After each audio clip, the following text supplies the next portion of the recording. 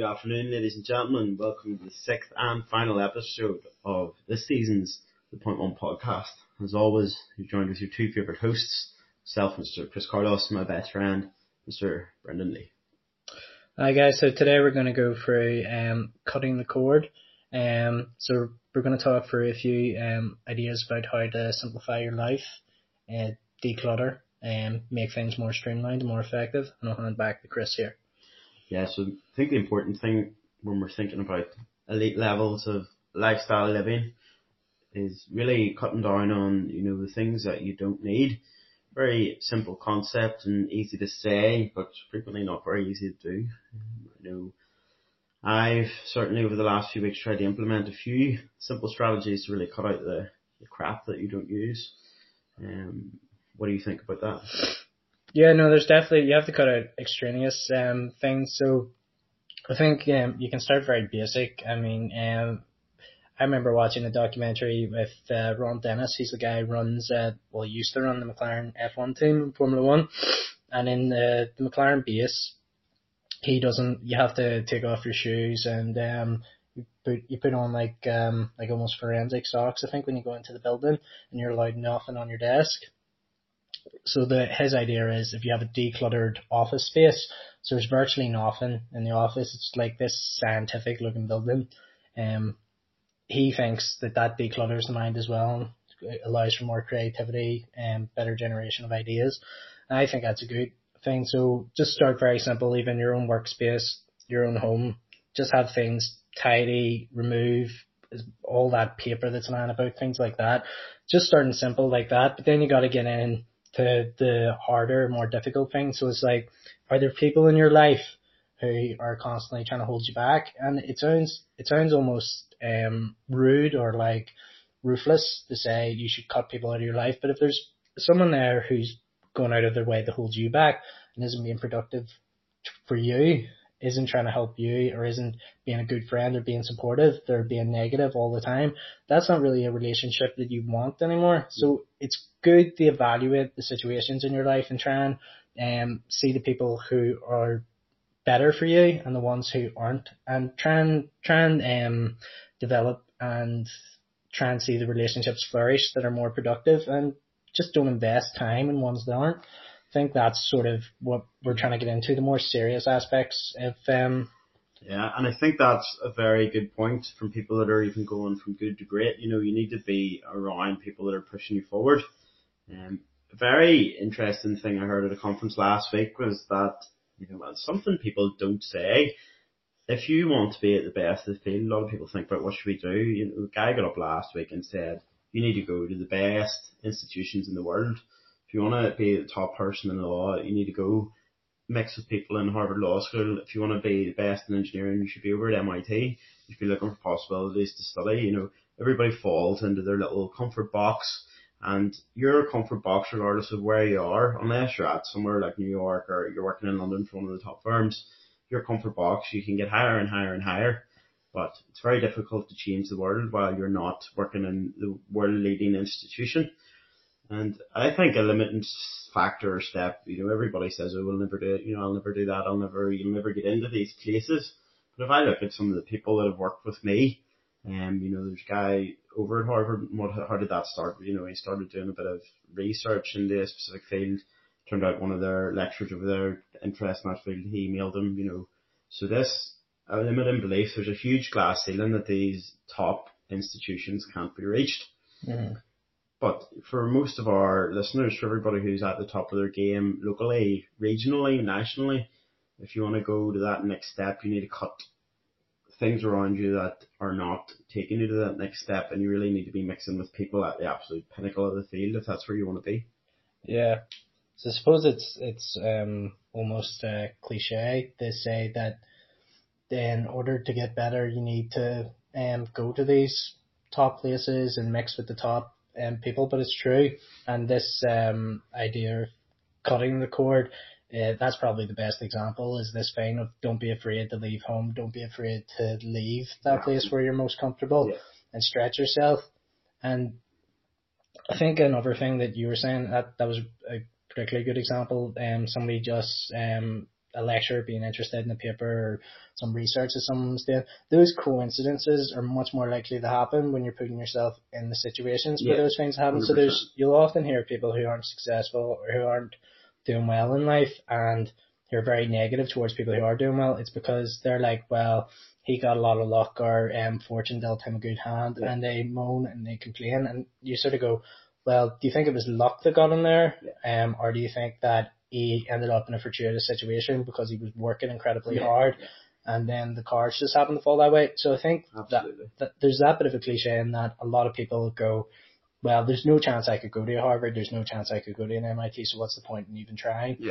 But I think you see with almost probably athletes are the best people to look for because it's so evident when you see them performing at the best of their abilities that they don't ever consider the possibility of failure. So if you look at a Cristiano Ronaldo or if you look at like Usain Bolt or Michael Phelps, there's no way any of those guys are going, well, we're going to come second in this race, we're going to come second in the football. But what you don't see with those people is what are they doing? What are they doing in the dark, you know? And what are you doing in the dark? Because that moment of inspiration that Michael Phelps has, that moment of inspiration you have during a conference, that final bit of work you put together, that's what people see. And people are bought into this idea of a natural, you know, this person's a natural, they've always had this flair. But it's not true. You know, occasionally maybe there is people born with crazy talent, but if you look at Venus Williams, Serena Williams, if you look at a lot of the leading footballers, especially ones that have come out of less developed countries, you know, time investment in terms of hours and hours and hours every day that they've put into their work is what's got them there. The best thing that I've ever heard saying sticks with me is the harder you work, the luckier you get. And I think that's true on every level. Anybody who's out there who's putting in the hours, it's when you've put in that hours and you've established something, when you send that email, you'll get the hand of fortune with you. Yeah. Well, you acquire skill through hard work, and definitely hard work is going to be talent. Now, if you have the talent and you combine that with the hard work, you're gonna go to anywhere you want to go. Yeah.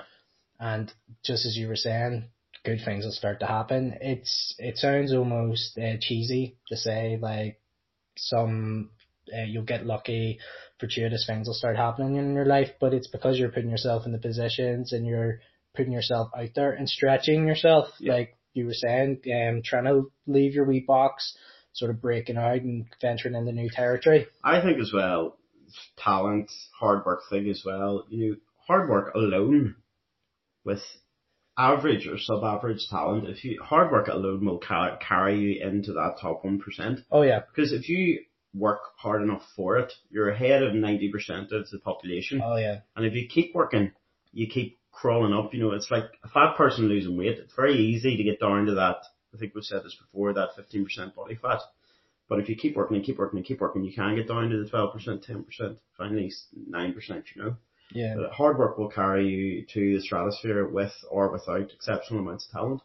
No, I think what I was trying to say with that is just if you have talent, then you can go to stratospheric places. But definitely what you're saying is 100% true, that if you just commit with hard work, you'll do amazing things too.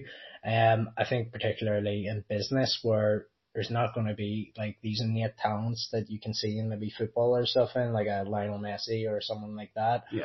You're much more likely in business or any sort of field like that to just hard work will be the thing that'll carry you much further than anything else. Yeah. I think as well, something that in terms of this topic, this idea of cutting the cord, it's good to let go of like these sort of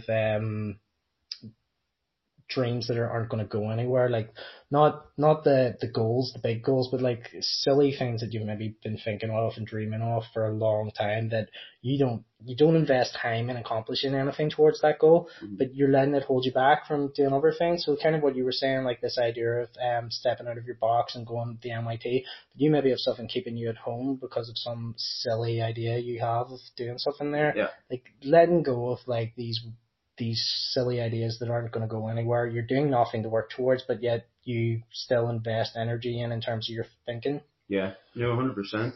It's easy to get caught up, I think, especially in your late teens, early 20s, where you have perhaps always had an aspiration where, you know, you wanted to do this, you wanted to do that, but you've ended up in an equally successful field elsewhere. but there's always something in your head saying, well, maybe I should have done that, maybe I should have been going back to do this, should have been going back to do that, you know. And you're right. I think mid-20s, late-20s, this is it. This is the time where you have to make it work. And if you find yourself in a position where you're successful and you have a career and you have an opportunity in front of you, you have to go hell for leather for it. Sometimes doing that is totally extricating yourself from the situation into something else. But whenever you've decided what you're going to do, 100% commitment, buy into it, sink your teeth into it and get it done. And don't be deciding, you know, this is what I should have been doing, this is what I could have been doing. Yeah. Do what you're going to do, and that's it. Yeah, because sort of the idea that I would be thinking of is like somebody has this romantic notion of them when they were younger. They're like, I wanted to be a writer. Yeah. Something like that. Mm-hmm. And something that you may well, but if you want to be a writer, then you go 100% for it and you work towards it. But don't let it hold you back or restrain you from pursuing the actual thing that you're doing now. Yeah. Do that 100%. So I think you need to declutter your life in that way. You need to take out these things, almost have like a don't list, like stuff that you know you're never going to do. Don't worry about it. It's put off to the side and focus on the things that have to be done. Yeah. I think certain careers, like sports as well, it's easier because the path's written for you. You know, you've, say, professional sports star, you've got European championships, American championships, Olympics, whatever coming up. Most careers in business, pharmaceuticals, technology, medicine, whatever you end up in, the career isn't just as well defined. The options out there, in some ways, they're not as direct, and there's more opportunity for what your true goals are for them to become diluted. Yeah, I think that's almost why you see a lot of sports stars when they retire. They all talk about like this feeling of not knowing what to do, what's the next step, because their entire life, I mean this in the nicest possible way, and I'm not suggesting that they are, but it's almost like they've had like a childlike mentality their entire life, because it's been like, you do X, Y will happen, then you do Y, Z will happen. It's been very easy for them, all these wee steps. Whereas when they've went outside that bubble, it's been like, what do I do? I'm stepping into the real world. Whereas everyone else who's been in a professional world has had that for their entire lives. It's not this easy system necessarily. It's all these different paths that they could take and all these complicated decisions that have to be made. And I think that the easiest thing for you to do is streamline your own decision making and be like, set yourself your own goal, set yourself your own ABC of what you want to accomplish. So if that's in business, I want to be a manager by this stage, and I want to be a senior manager, then I want to be the partner, etc. So I think that's a fairly succinct summary of where we're getting to. You know, cut out time wasting things you do in your life. 2 billion seconds takes you up to 63 years, roughly, which is the approximate professional, efficient bit of your time that you'll have to accomplish something huge. You know, so don't waste those seconds. Delete your social media, you know, stop looking at these time wasting apps, get off Reddit, do something with your seconds. And I think that's a nice way to end these 6 episodes. What we really hope we've brought you is points that you can apply directly into your day-to-day life, your business, your work, professional and personal life. We've been discussing the next season. We'd like some feedback on this season, of course, but the next season we're going to delve a bit deeper into the actual core topics underlying practical advice we give you. So we're going to look a bit more at the psychology underlying the successful points and the structure that we've hopefully given you through these last 6 podcasts. We're more than happy for you to suggest what you want us to talk about. We're happy to answer any questions, but hopefully you find that you've had a good time with us, because we've certainly had a good time producing the last 6 episodes. Is there anything you want to add, Brendan? No, because I think that sums it up very well. Yeah, I've had a great time doing these podcasts, and I think doing these podcasts has helped us even like get through a few ideas that have been maybe a bit stagnant in the mind for a while and really helped us work through them. So it's great talking through these ideas. Hopefully next season will be even better. And as Chris was saying, if you have any topics that you want us to discuss, suggest them. We're more than happy to take any feedback on board, learn from it, and use any topics you suggest. And as always, you can get us on our Twitter, our email, our Instagram. And I'm not sure if I'm leaving anything out there, but I think that's everything covered. I think that's it. Yeah.